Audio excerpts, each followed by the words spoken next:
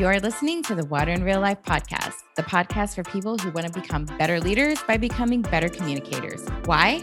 Because those who tell the stories rule the world. We're your hosts, the H2 duo, Stephanie Corso and Ariane Shipley. So without further ado, let's get to the show. We are so excited to be here today with a fan favorite, actually, of someone else that we've interviewed before who said, you have to talk to Karen. We are here with Karen Riley with WSCC. She first splashed into the water sector 7 years ago after landing on the government relations team at WSSC Water. Since then, she has emerged as a key voice on the sector's role in leveraging its widespread impact in community engagement and equitable economic development, which, as you know, we are fan faves of. With a historic investment in infrastructure funding, Karen is dedicated to expanding the reach that these dollars will have in communities by ensuring that alongside equitable infrastructure design and development, the funding will support equitable economic and social design by keeping investment in the communities. So, Karen, so excited to have you here today. So excited. Thank you. I'm excited to be here too. So this is my first podcast. What? Yes. We are honored that you would turn down everyone else who's ever offered it and choose us first. Thank you. Thank you for having me. I'm excited. Well, get ready, because just in the brief conversation that we got to have in preparation for this chat, you're probably going to get invited to speak on more podcasts and present at more conferences. So get ready. Yep. Oh, Clear your calendar. Yep. Clear it up. Yeah. Open up. I'm ready to worms. I'm ready to start traveling again. So, if that includes that, I'm ready to go. I'm going to let Ariane kick us off. Yeah. So first things first. Every time I say that, I think of the song "First Things First." I'm the realist. You know that. First things first. In my head. Yeah. I won't rap though because I can't. I'm awful at it. Did you choose water, or did water choose you? Water chose me, and I think that like most. I don't want to say most because I've learned that particularly those who are our civil engineer buddies chose water as part of their course of study. But for those of us who are non-STEAM, STEM, non-technical folks, I think sometimes we just land in it. You may start off broader with like environmental policy. I didn't even do that. I of course, started off with more of the economic policy part of it. So water definitely chose me. And I'm thrilled to be here. I mean, I'll be honest in saying this is probably the longest I've been with any company before, any organization before, just because it's so much to do and so much passion behind it. So water definitely chose me. I love that. I love that when we initially spoke, you said, I used to be like everyone else where I never thought about it, didn't know anything about it. Mm-hmm. And here you are, just moving and grooving. 7 years, right? 7 years? 7 years, yep. Working with the amazing Carla Reed. I mean, what an amazing boss. I mean, it's been so inspirational. I actually was in the office today meeting with her. So, to have her not only as the CEO of the organization and have that reporting relationship, but she is really one of the pillars of the water community, especially for women, especially for Black women. To have that access and that mentorship has caused me to grow in amazing professional ways. Absolutely. I'm very lucky. I can't hear Water Me by Lizzo without thinking of her dancing on stage at this Women of Water conference. It's on my playlist because of her.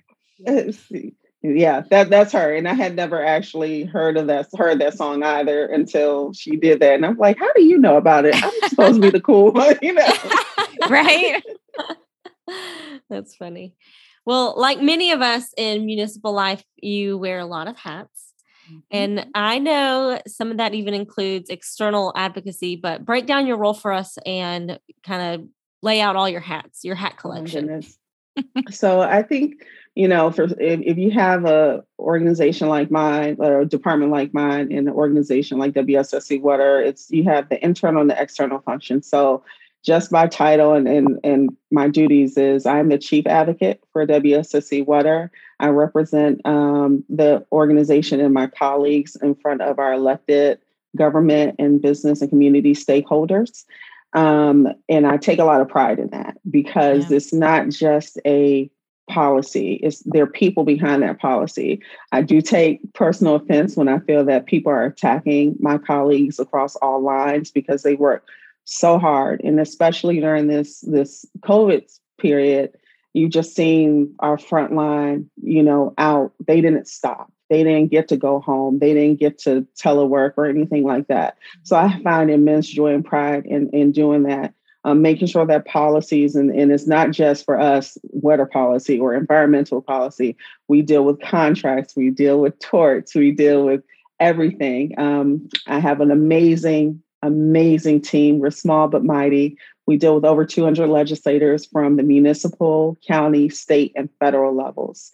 And so that is something that we do externally facing, is making sure we're championing WSSC Water and making sure that we're promoting and advocating for policies that will help us do our job more efficiently, but also how we try to educate. I think that you find people in a role in the water sector who are in government relations or policy.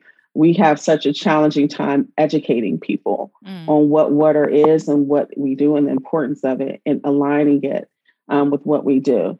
On the internal part, I serve pretty much as an internal consultant to my colleagues because my goal is to help them navigate their projects and their processes through the external world with as little feedback or little problems as possible. So I am that person on our senior and executive leadership teams who asks a lot of questions, who challenges to say, okay, what are we doing this for?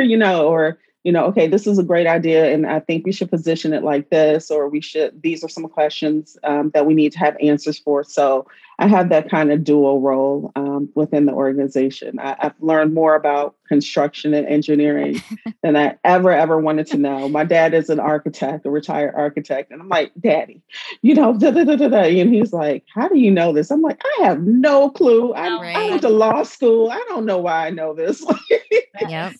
So that's my role in a kind of a nutshell.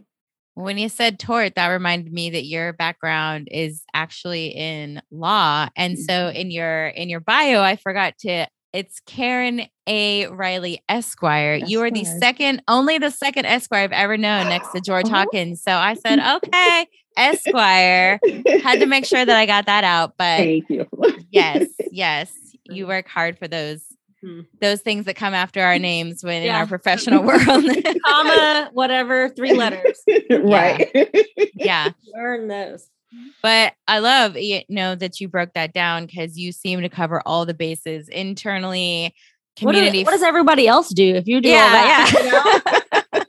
Come on, share your role, girl. they let me fuss at them about, why we're doing things or what we need to do. So that's what we do. I tell people that everyone says, oh, your political acumen. And I'm like, I'm probably better with business than politics a lot of times because you're always trying to organize and help people get through things. Yeah. I mean, I dig that. I love that is a key piece of your role, is that internal piece. Cause I feel like so often that's an area where people forget they need somebody that's asking those hard questions. They need somebody who has your role with that eye of how projects are being positioned so that they get the support that they need. And we were actually just observing a public meeting where some members of the public that were on this, it was a virtual, so on this call were... Just so you know, we've just observed virtual meetings on the reg. Yeah, that's just what we do for fun. That's some people took up sourdough bread during the pandemic. We took up going to public meetings. Yeah. So if I see you all pop up in one of our virtual meetings, I shouldn't be concerned. Okay, we're just being nosy Nancy's over here. Yeah, just observing and learning. But there were some members of the public who were really frustrated about the siloed approach that the city appeared to be taking on this particular project.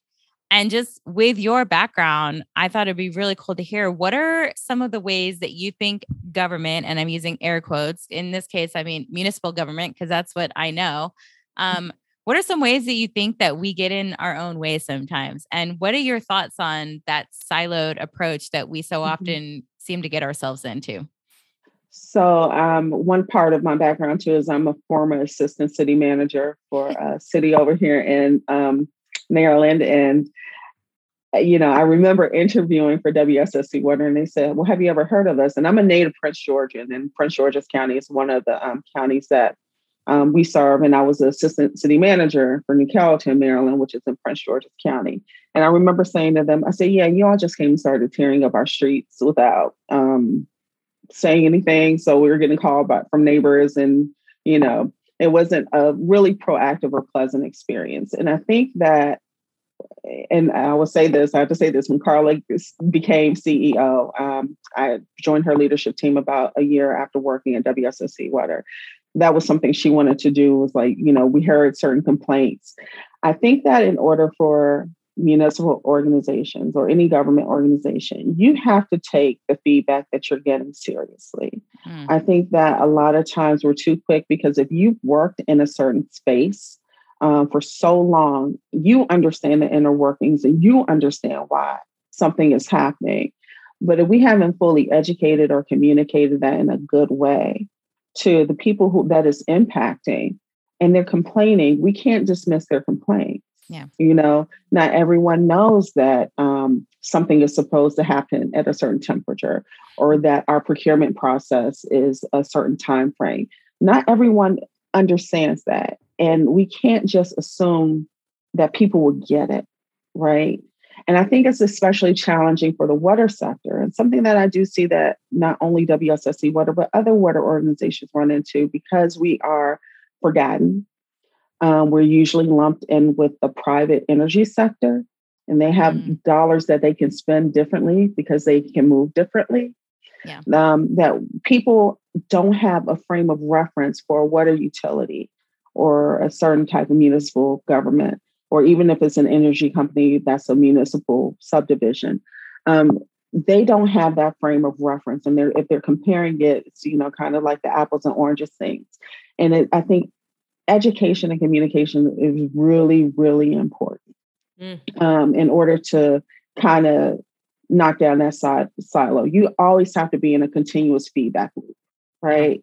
I think that one of the things that my team does is we will go ask our elected official. We have our people, of course, like, okay, what do you think about that? And they're like, you can't do this because this, or I think this is a good idea, but what about this? Why aren't you all doing this?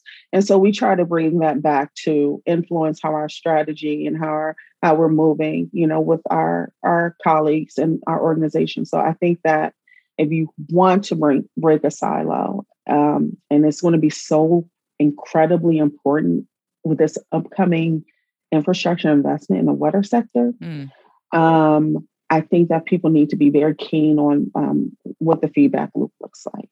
Yeah. I mean, basically the lawyer just said it, y'all. So, she said it.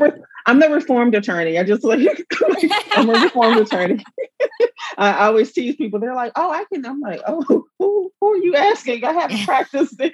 I do pro bono estate planning there you work. go. Okay. So that's as good as we get, know. Funny. Yeah. Well, you speak and speak the lingo, which I think is the most, that in itself is gold.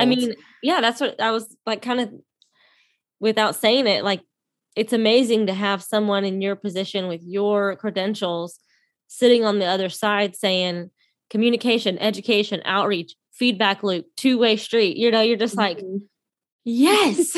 Yeah.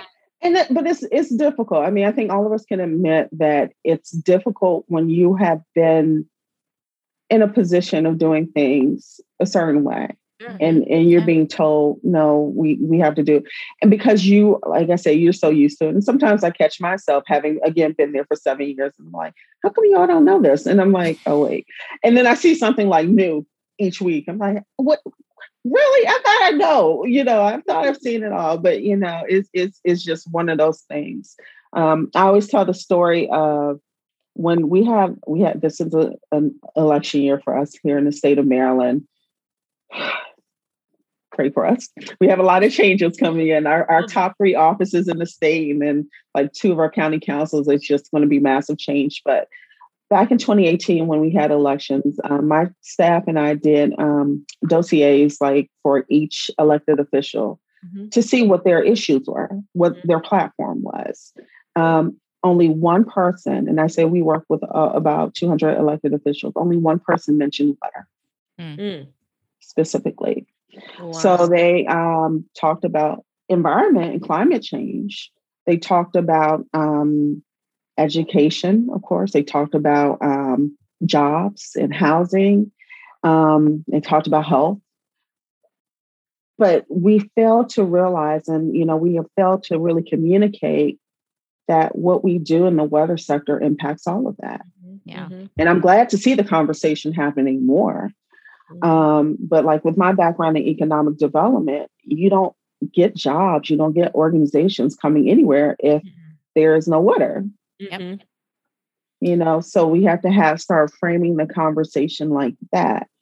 So I had this advocacy campaign I came back up with, which is this one drop, which means water policy is also public health policy, as we've seen with COVID. It's in the conversations, of course, around improper sewer that you see in different parts of the country. It's economic development, jobs created by the water sector. I think that WSOC, I commissioned the first economic impact report for WSOC a few years ago, and it's for every dollar invested in our capital budget, I think it's $2.17 comes back to the community. And for every dollar in our operating budget, it's about $1.30 that comes back to our community. Nice. That translates to jobs. That translates to money being circulated throughout the community. You have, of course, environmental justice. And of course, you have social justice. How are people able to get into access to water? I always tell people the importance of water. It was made clear to me when I first started. You can live without energy. You can live without electricity. You can live without gas. If you live without water, we take your children from you. Your home is condemned. Yeah. And that's huge. Yeah. And so it sometimes disturbs me that people don't get the importance of it.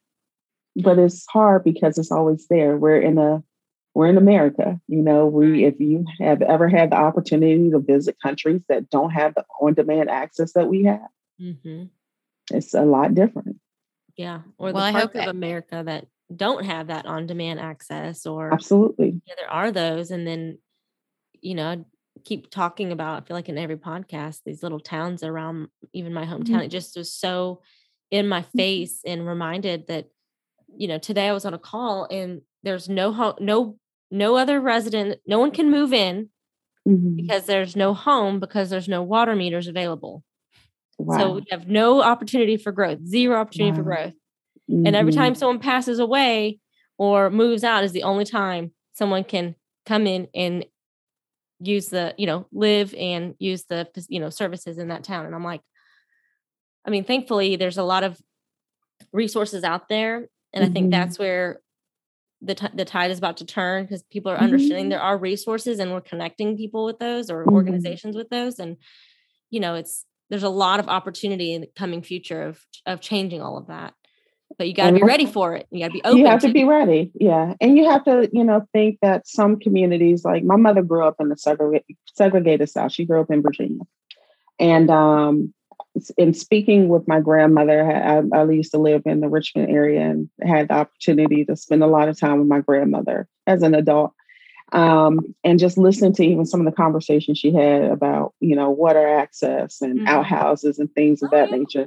And I'm like, I'm talking to this person. Like, it's not that I'm reading it or, and then how water was designed and the infrastructure was designed when you skirted past the Black neighborhoods until there was just widespread social change and civil unrest, and seeing how that continues on today, and you have the economic impact, the socioeconomic impact in communities like you're referencing, and when you are struggling and the communities are small and you're like, we don't have money for this, what do you say? But it's so critical to building up the other parts of that economic culture and that economic climate and it's not recognized. And again, I'm hoping that with this investment, that is something. That's why when I talk about equitable impact of this historic infrastructure investment in the water and wastewater sector, those are the pieces that will flow from it. Yeah. Before that was a nice pun. That was, yeah. Before I let Ariane hop in with the next, I just have to say, I hope everybody goes back and listens to the piece where you talked about the dollar amount that comes back to the community. There's all this talk about the value of water, and so much of that gets focused on tell them how much it costs to treat it, tell them how much it costs to maintain it. But no, I mean, yes, and tell them how much value and jobs and economic development and growth that the water utility brings back to the community. Like, that's what's really impactful. And that's what people care about, is to tie it back to those things. So that was an amazing point to bring out. And I hope that everyone rewind and go listen to that part again and figure out whatever that dollar amount is for your community and tell people about it. And again, Karen, we just opened up a can of worms. You might have just received a bunch of emails that says, tell me that formula on that spreadsheet, how you did that. Oh, yeah. They will be asking, for your formula. Yeah. I'll pass them to the appropriate people because it certainly did not come from me. My undergrad degree is in English. I cannot help them with that particular piece. Yeah. Word doc all day. Okay. Spreadsheet, no. Yeah. Well, as you know, we interviewed Hugh Sinclair, Hugh Sinclair. Yes. Amazing, amazing Hugh. Yes. He's and amazing. So when he kind of said, hey, you need to speak to someone, he said, you have to speak to Karen. And we were like, done. Okay, done. Yes. Check off that list. Thanks, Hugh. I'll be forwarding emails to you. Yeah. Love, hate you for that, huh? Right.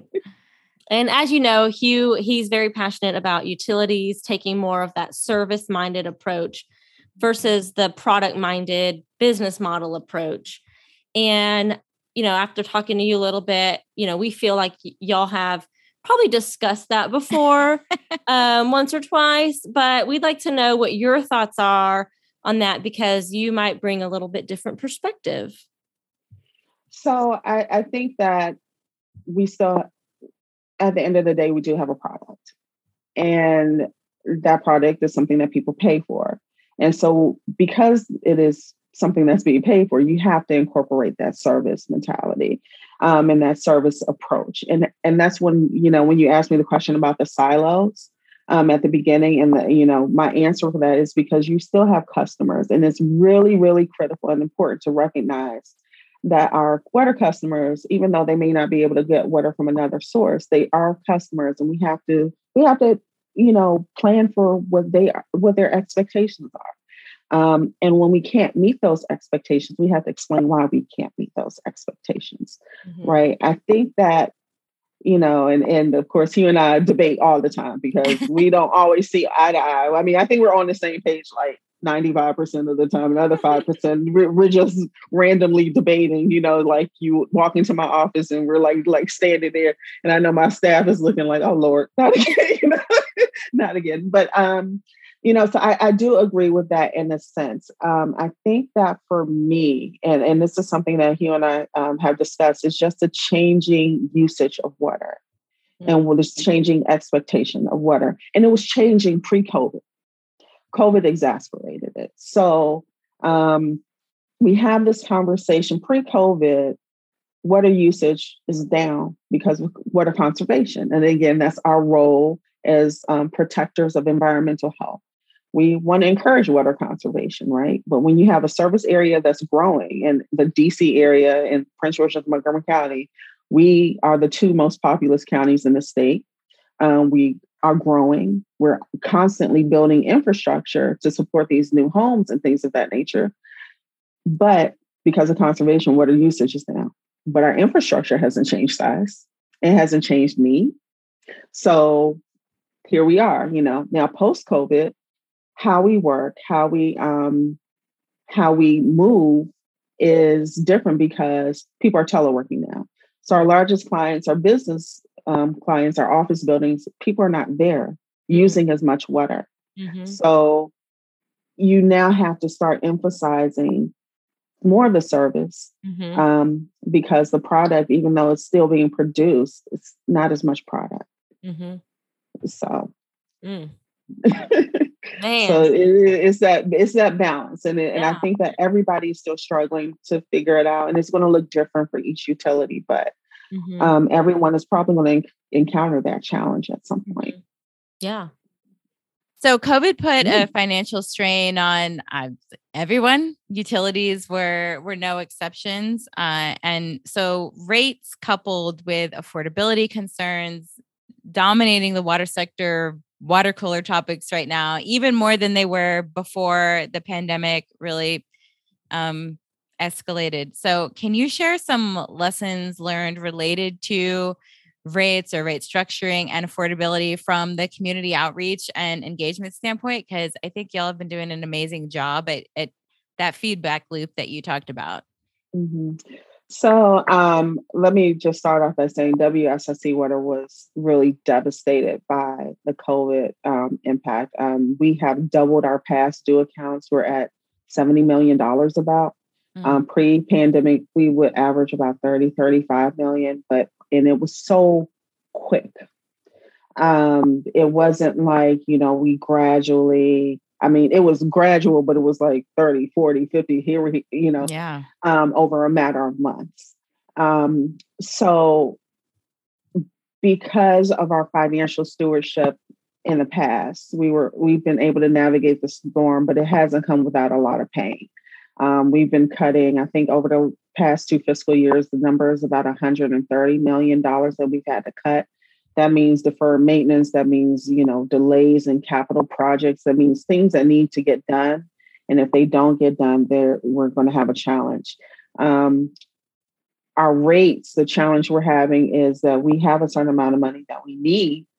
And because we're in, hard economic times, our budget is approved by the 2 county councils, Prince George's and Montgomery. They have to come together and approve our budget. Wow. So our commissioners don't approve our budget. We make a recommendation, and the county councils, and they are. I would say their process is great. They each have a team that works exclusively on our budget, and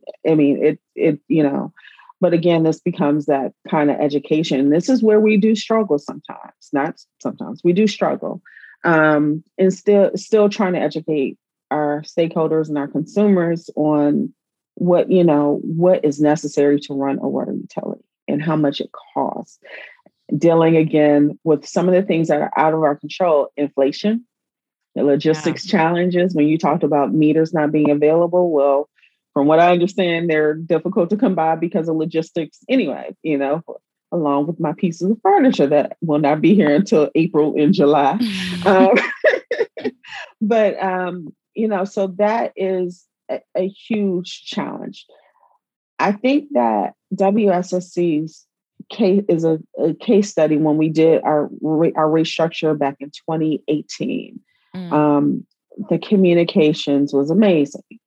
Right. We were having community meetings, town halls. We engaged every part of our organization in terms of our education. So we were able to collapse our rates. Again, in a certain way, we went from like a 16-tier system to a 4-tier system. Yeah. And it took a lot of, again, customer engagement, customer service and relations, communications. It was just all working. And that's how utilities get things done. Again, working with our elected officials to say, this is what's going to happen. This is how it ends up, So we were very successful in doing that. I think WSSC Water from its onset, one of the reasons I love working there, and I love my colleagues there, we have always been committed to affordability, making things affordable. So I guess around almost 30 years ago, WSSC Water employees started the WSSC Water Fund, which is administered through the Salvation Army. And it helps those who are our most vulnerable customers. A few years back, we really delved deep into launching our customer assistance program. We were one of the first water utilities in the country to do that. where we're again working in partnership with our Office of Home Energy Programs to administer those funds to, again, our customers who need them the most. When COVID hit, I was actually heading up a task force to look at how we can increase our ability to service our customers who were experiencing hardship, whether it was a temporary hardship or somebody who just, again, that vulnerable population. So we took some concrete measures, such as increasing the amount of money people could get from the water fund, making sure our payment plans were more flexible so that people could access payment plans a lot easier. So we did a lot. And again, this is where I emphasize we're doing it on our own dime. Mm-hmm. So the monies that have passed recently for the low income housing water census program from the federal level are going to be wonderful for us. And it's something that I really hope our elected officials take heed of and really promote and make this a sustained investment, because we're asking water utilities a lot of times to do these things on our own. Mm-hmm. And we do it because we understand, again, the importance of what water means to a person, what water means to a community. I mean, I have colleagues who have pulled out their own credit cards to pay people's outstanding water bill. And that's not just unique to WSSC Water. That happens at water agencies throughout the country. But I mean, that's what we know it to be. So, with the rates and again, and this goes back to that communication and that feedback loop, and a lot of times we do the best we can. Mm-hmm. Sometimes it falls on deaf ears, right? So it's just challenging. And it's a commentary we all talk about throughout the community when we're in our other meetings, like, okay, are you all having this problem? And they're like, yeah, Yeah. Yeah. So I think that that's really critical for, like, when we talk about our investment and things of that nature. For sure. Awesome. Well, let's close on this conversation with the topic of diversity, equity, and inclusion. Mm-hmm. You're widely involved with these efforts in the water sector, and I believe you sit on the WEF DE&I board. Committee. It's a committee. Committee. Sorry. Committee. Sorry. So what do you see the industry doing well, and where can we continue to do better? So the industry, what we're doing well is we're having a conversation.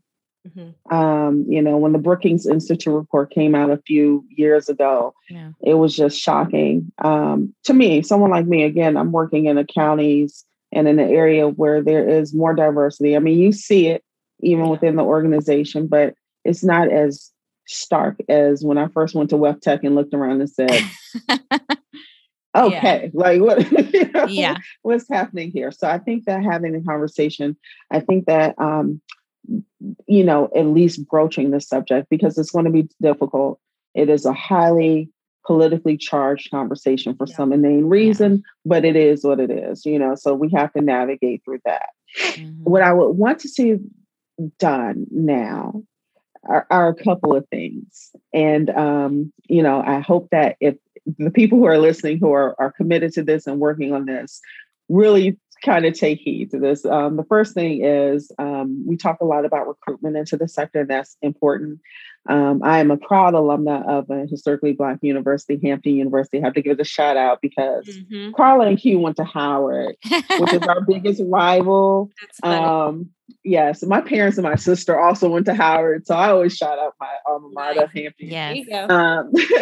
But I think that, that's a start when you're looking at HBCUs and other minority serving institutions. Over at WEF, if Itaya over there created the Inflow program, which is phenomenal. And she certainly does not get the credit she deserves for that brainchild, but she led that, and that's amazing. I think that's important, but you also have to have a conversation about retention. Mm-hmm. How are you working within your organizations? When we look at our water sector associations, are we reflecting what we're trying to champion? So those are conversations that need to be had.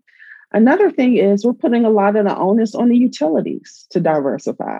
Mm-hmm. Well, I have to say private sector consultants need to step up in a meaningful way and do that as well, because they are going to be the ones who are receiving the money. Mm-hmm. The utilities are going to be paying consultants to help and contractors to help put this in place. Yep. And so they have a corporate responsibility to make sure that they're infusing the DEI conversation in a meaningful way, not just putting a position in place. You know, I've seen so many DEI roles pop up, and that's great, because you need to have somebody, you know, making sure that and giving you some cultural benchmarks and providing a level of cultural competency. But I really want to see the private sector step up and do this, because it has to be working in conjunction with, you know, if you are designing infrastructure for a community and you're just going there just to design, but you don't have anybody who can have a conversation with that community, you have no relevancy in that community, and you have to be forced, you know, by a community benefits agreement. A utility has to come up with that in order to make you move. That is a conversation that we have to have with our private sector. And it's, you know, so I see it from the utilities. We work really hard. Of course, it's usually the larger utilities that are in more diverse cities, or if they're dealing with more diverse populations, you know, whether it's the Indigenous and Native Americans, or, you know, those in highly Latino communities. We have those conversations all the time, but we shouldn't have to mandate that something is done in a certain way. It should be incumbent and intuitive and intrinsic in our private sector consultants to say, hey, this is how we want to do our business. So that's what I want to start seeing happening. Yeah. And look at your community. You know, I mean, I think the biggest benefit of that is that you have an industry, a whole industry, not just utilities, to your point, but the vendors and the private entities that are servicing those utilities, but that we all mirror the communities that are being served, because it's just as important for the engineers around the table to understand the makeup and of a community, of a certain community, and not just, you know, the people who are actually treating and delivering the water. So good point. I love that. I don't think I've heard that perspective. Yeah. And that's an important one to remember. I don't want the private sector to come at me. You all say out of my emails too. I'm happy to have the conversation with them too. Yeah, it's really important. I mean, it's, you know, put your money where your mouth is, and, you know, it can't just be the government agencies or the quasi-government agencies who are, you know, finally doing the right thing type of, you know, behavior. Like, everyone has to do this, and everyone needs to do it with, I feel like, a place of like genuine being genuine about authenticity, core value. I mean, I got it. I know. Just versus another box to check, like, oh, we have to have this person, you know, we have to do this.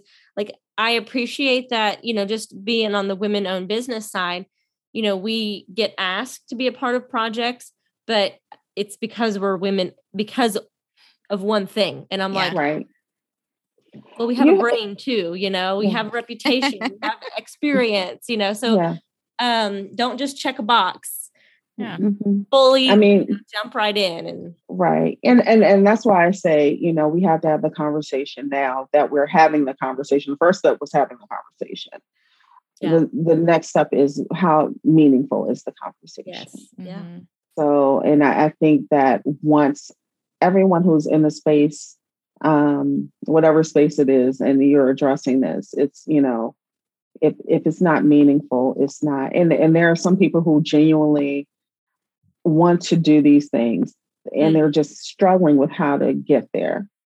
So, you know, that's, you know, and again, that's when you start talking to folks who actually know how to have the conversation and listening to them, not dismissing what's being said from any community. So I think that's important.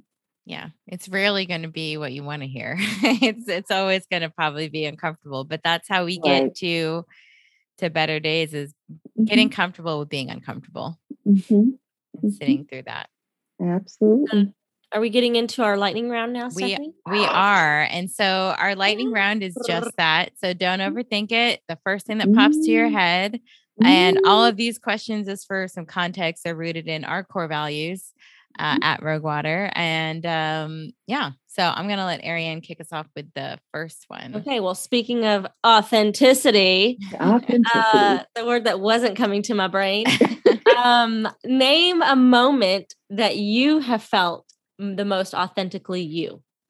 Oh my gosh, that is really crazy. Is this personal or professional? Yeah, whatever you want. Oh, okay. I'm a dancer. Not like that type of dancer. I do West African dance, and I actually did a class yesterday. So I'm excited to answer that. Whenever I feel authentically me when I'm dancing, because dancing is like the most freeing thing. I mean, I will be in my kitchen and like if I'm playing music in the background and like something on my playlist and I just start dancing. Yeah. I'm in my office dancing. I promise you, my admin professional thought I was a nutcase. I mean, she still does. I love her to do that. We're cut from the same cloth, all three. Okay, yeah. Mm-hmm. So something like that is just when it's like freeing, when you're authentic, when you're free. Mm-hmm. Nice. Well, this is a fill in the blank, and this can be both either in person or virtual, but I'm so glad I met blank this year. Oh my gosh.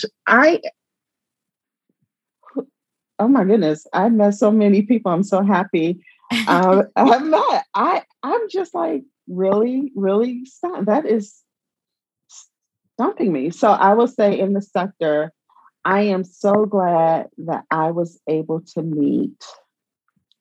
It's like I've met everybody before. I've already mentioned her, Ife Tayo. Yeah. She and I got closer last year. So I met her before in person, but she and I started working really on a group together. And I think she is really a wonderful person. I'm so happy to see what she's going to be doing with WEF this year. Mm-hmm. Yeah, same. Mm-hmm. And I have to thank Hugh for that too. Great connector. I love Ife. Here's a fill in the blank. Boldness looks like blank. Realness. So this goes back to your question about being authentic. I will tell you, if you sit in a meeting with me, especially at this stage of my career and this stage of my life, when I started coming in, I was, in my early 20s, law school graduate. I was always the only woman. I was always the only Black person. I was always the youngest person. And I kind of was shrink. And I'm not a shrinking flower, but you're going to get real questions and, the demand to have like real answers for my questions, mm-hmm. because I feel comfortable asking them. I feel very comfortable expressing my opinion. So you're going to get real. You're not going to really get too much sugarcoating. And I think that's boldness. Mm-hmm. We need more of that. So keep on. Yeah. All right. How do you stay curious? I read a lot. Yeah. I read about 3 newspapers a day. I at least skim through them. Or I am constantly trying to learn, constantly reading books, and having discussions with my friends about it. So I read a lot. And I don't know if that's why I majored in English. I was a psychology major my first year, and I was like, oh no, this is so I switched to English, but that's how I stay curious. I'm always reading. I'm always looking up something. Like Wikipedia is like a rabbit hole. Like, if I say, I'm like, oh, let me click on this hyperlink. Oh, I didn't know that. Let me click on this, so I'm constantly reading. Yeah. I have an encyclopedia in my brain of like all this unneeded trivial, like Mariah Carey knowledge or just different things. And I'm like, why can't I remember the things that are important to my day to day? But I can't, I can remember. Right. Mariah Carey dated back in 1997. Like my little Amazon Alexa. I can't say. Yeah, don't say her name. Yeah. Don't wake her up. Right. I say, when I wake up in the morning, like my alarm is going off, and I say, oh, turn off the alarm, and then it gives me a nice fact because I love that. I just need a fact. So that's me. That's great. What is something that you're deeply grateful for? Family and friends.